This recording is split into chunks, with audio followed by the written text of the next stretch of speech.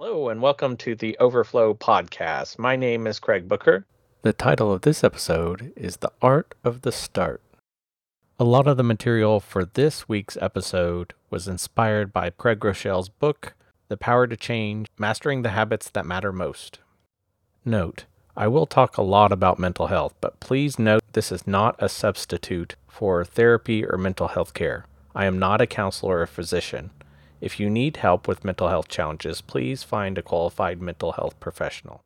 This week we are talking about the title is of this episode is The Art of the Start. We are talking about habits and starting habits. The first quote is a small change in what you see can lead to a big shift in what you do.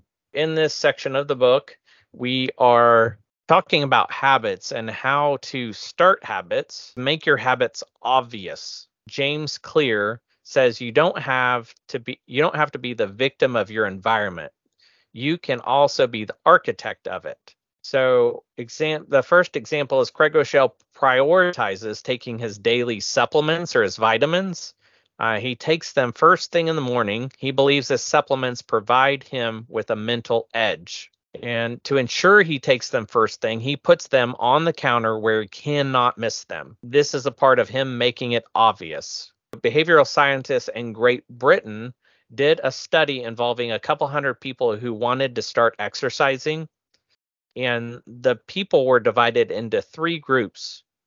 And the first group, they just committed to exercising. The second group committed to exercising and reading lots of material on the benefits of exercising. And the third group committed to exercising and they chose the day, time, and place they were to exercise. So, looking at the results of this study, who kept their commitment? It says that groups 1 and 2, only 36% of the first two groups kept their commitment. So that's 36% of group 1 and 2. In group 3, 91% kept their commitment. And it says barely a third of the people in the first two groups succeeded, but more than 9 out of 10 who committed to a time and place met their goals. So this makes us ask why. And it says they made their goals obvious by preloading their decisions. And similarly, Craig Groeschel makes his goal of taking his supplements obvious by it's all laid out, ready to go. He didn't have to pull it out of the package or the bottles. It's probably already in a planner, ready to go. And so it's obvious. It says you can make it even more obvious by tying your new habit into something you already do. The example is I will blank after I blank, right?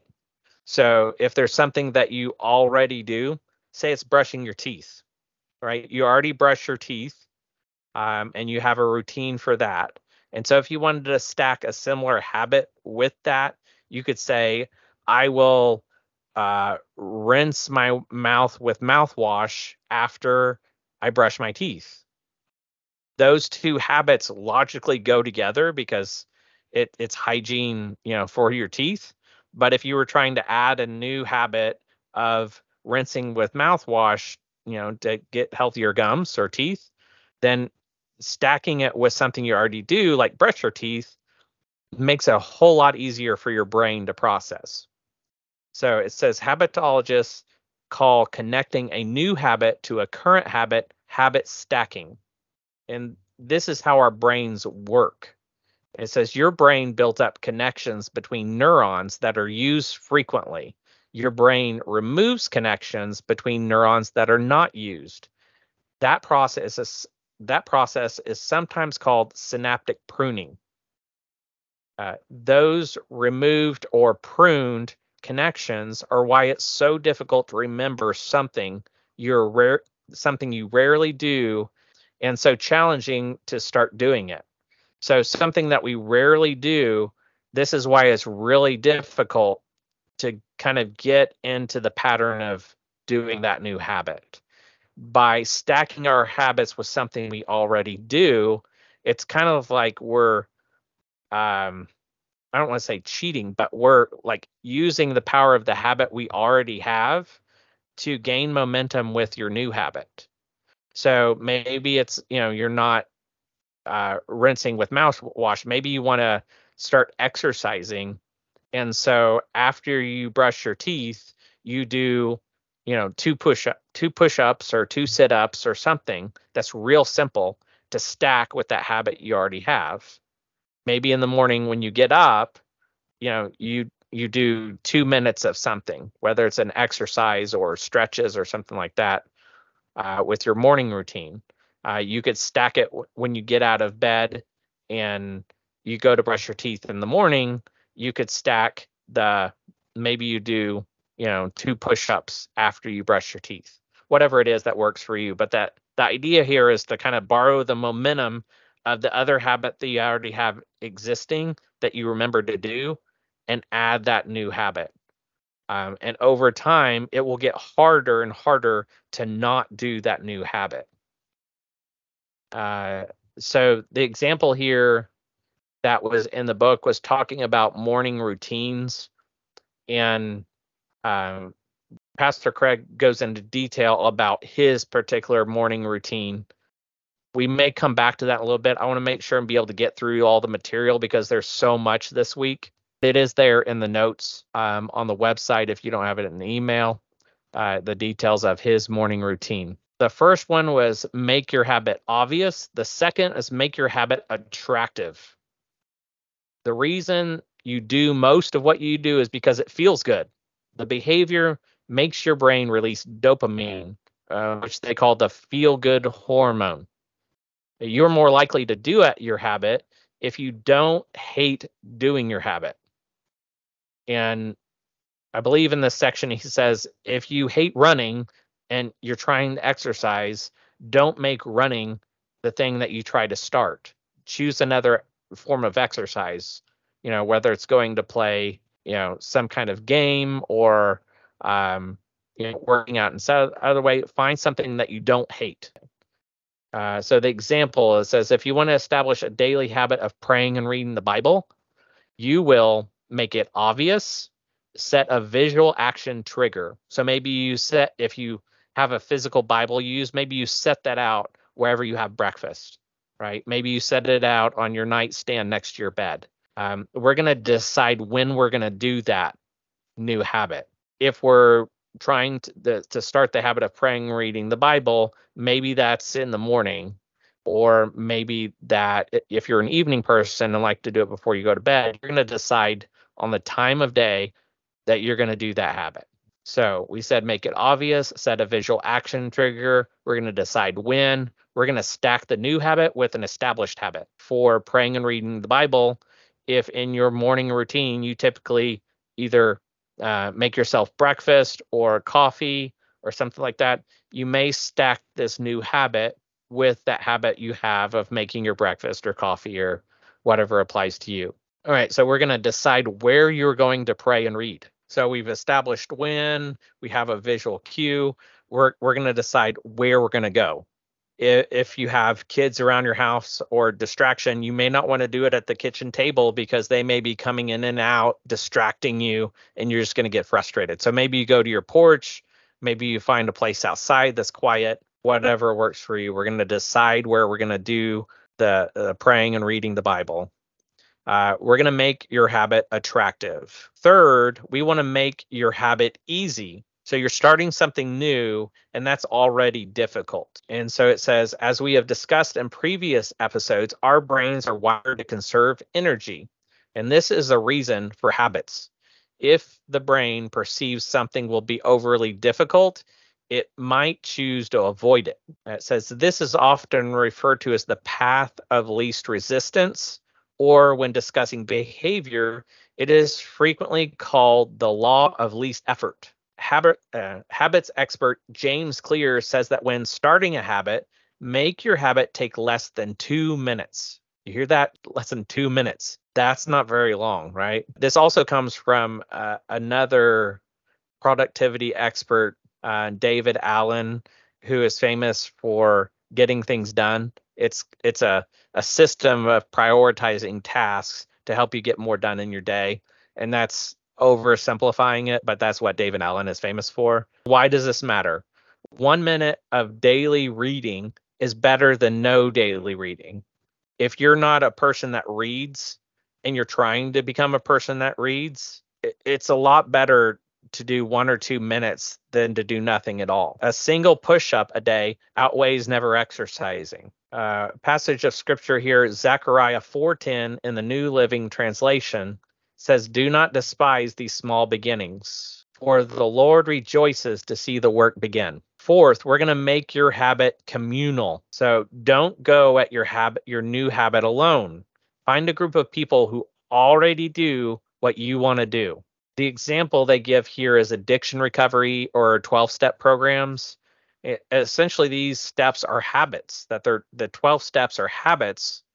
And by joining a 12-step program, a person is surrounding themselves with people who have the same goal.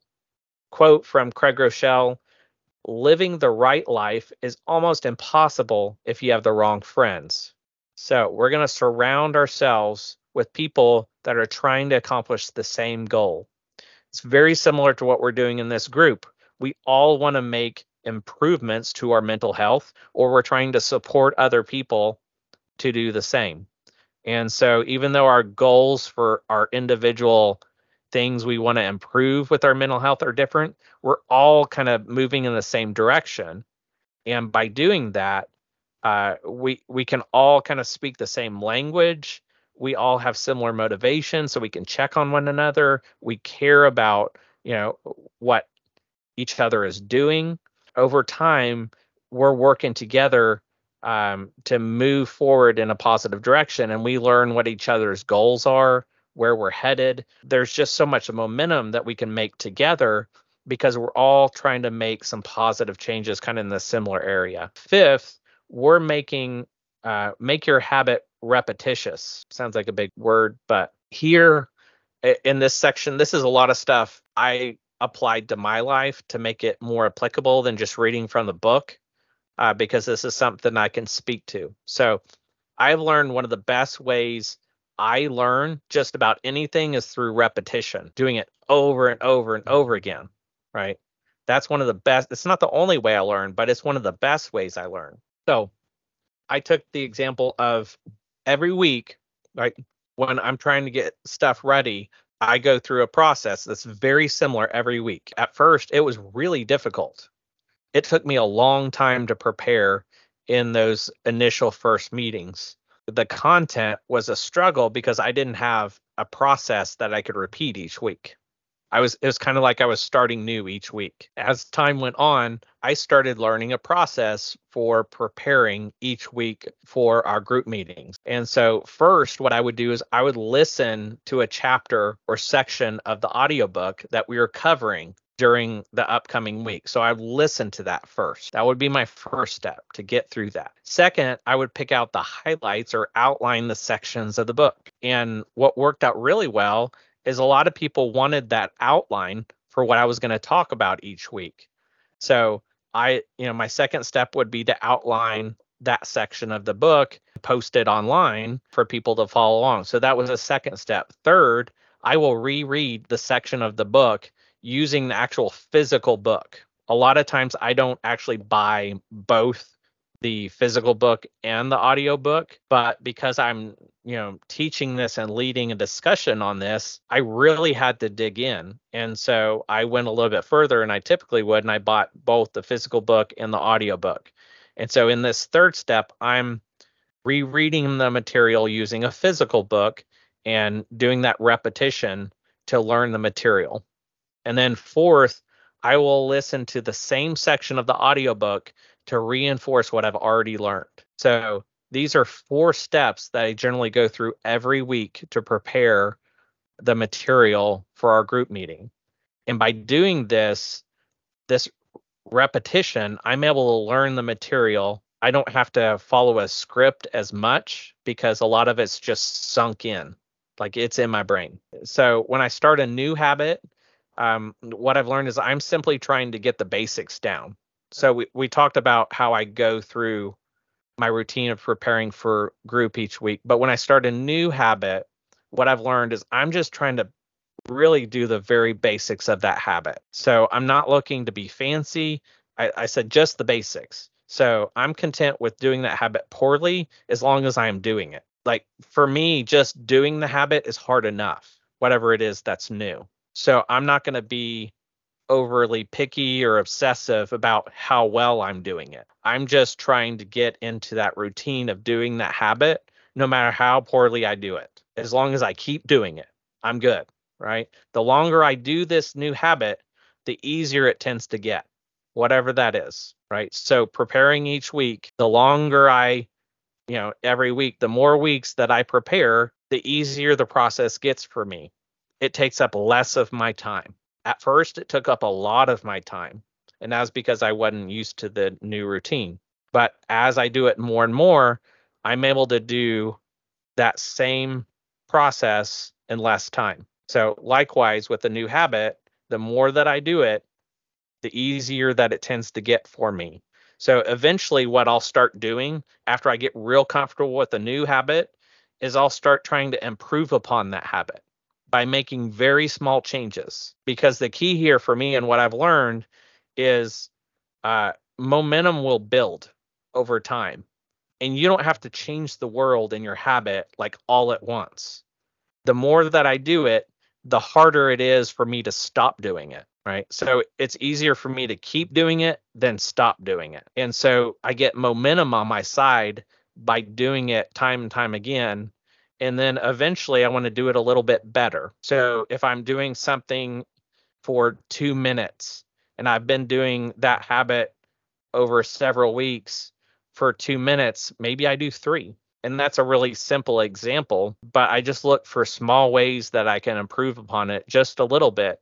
But whatever I do, it has to be sustainable. If I can't do this a year from now, I don't add it. Why do I take this approach? Instead, I know that the more I do something, the easier it is for me to do. Eventually, I'll get bored with the habit, like it just becomes a part of my routine. And so I said, I don't go overboard. I just make the small improvements that are sustainable. And when I feel comfortable doing the improved habit, I look for ways to make more improvements. Hebb's rule, that's HEBB apostrophe S, Hebb's rule. And it's the concepts that neurons in our brain that fire together, wire together. Make your habit obvious, attractive, easy, communal, and repetitious. Craig Groeschel says, with repetition, that new habit will go from being hard to start to hard to stop.